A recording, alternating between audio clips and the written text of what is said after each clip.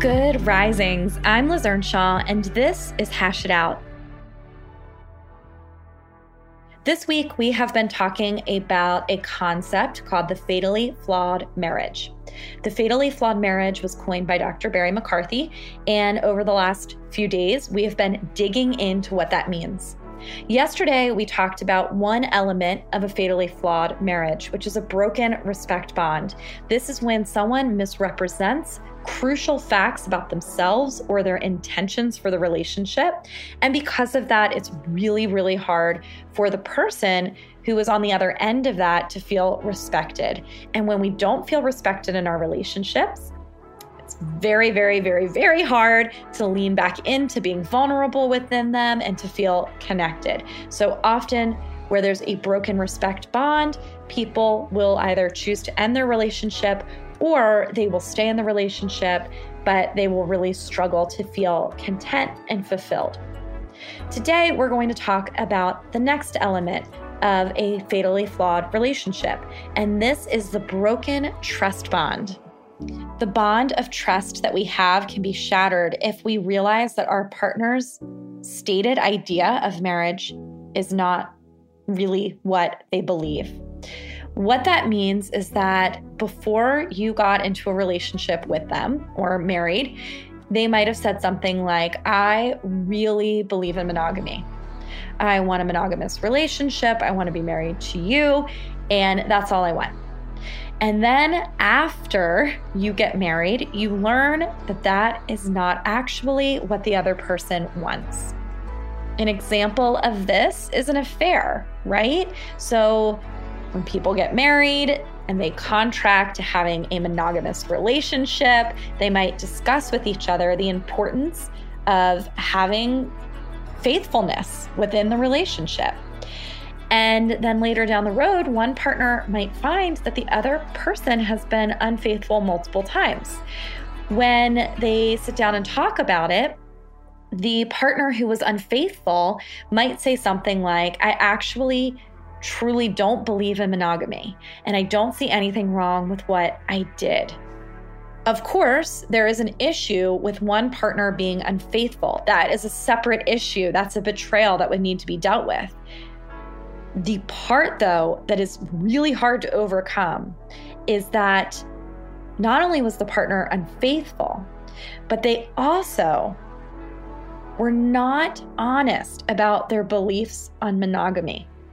And so their partner married them believing that they were both on the same page with monogamy, and then later found out that they're actually not. This is a broken contract. This is going to create a scenario where that partner feels like they have no idea what the relationship is built on. And ultimately, if both people don't have the same opinion on what a marriage or a committed relationship is, then you're not going to be able to move forward.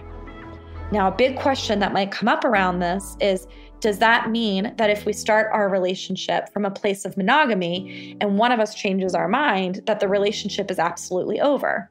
Not always. So sometimes someone or both people in the relationship might later say something like, hey, I've noticed that something is changing for me, and I want to sit and I want to talk about it. That is different than a broken trust bond, right?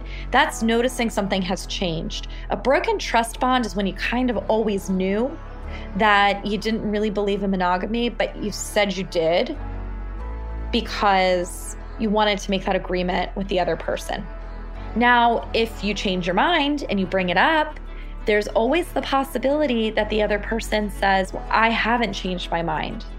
And what that puts you at is a gridlock where you have to decide, what do we do here? Because for one of us to go with the other would be one of us betraying the self. And so often in that place, the relationship has to end.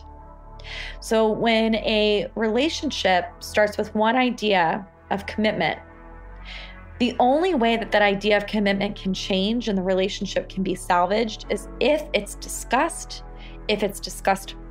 most of the time proactively, and if both people agree on that idea of marriage. When it's only discussed because someone was caught in their betrayal, or when only one person has changed the idea and not the other, it's really, really, really hard to move forward with that.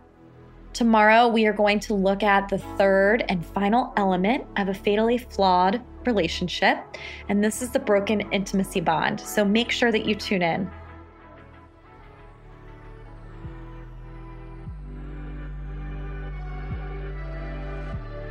I'm Liz Earnshaw. I'm a licensed marriage and family therapist and the author of the book, I Want This to Work.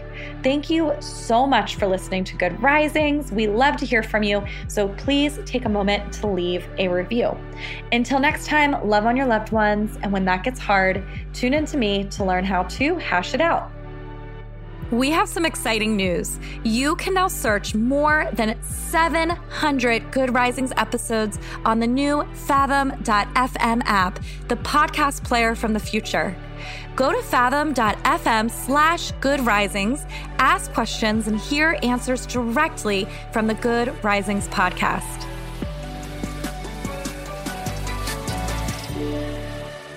Good Risings is presented by Cavalry Audio.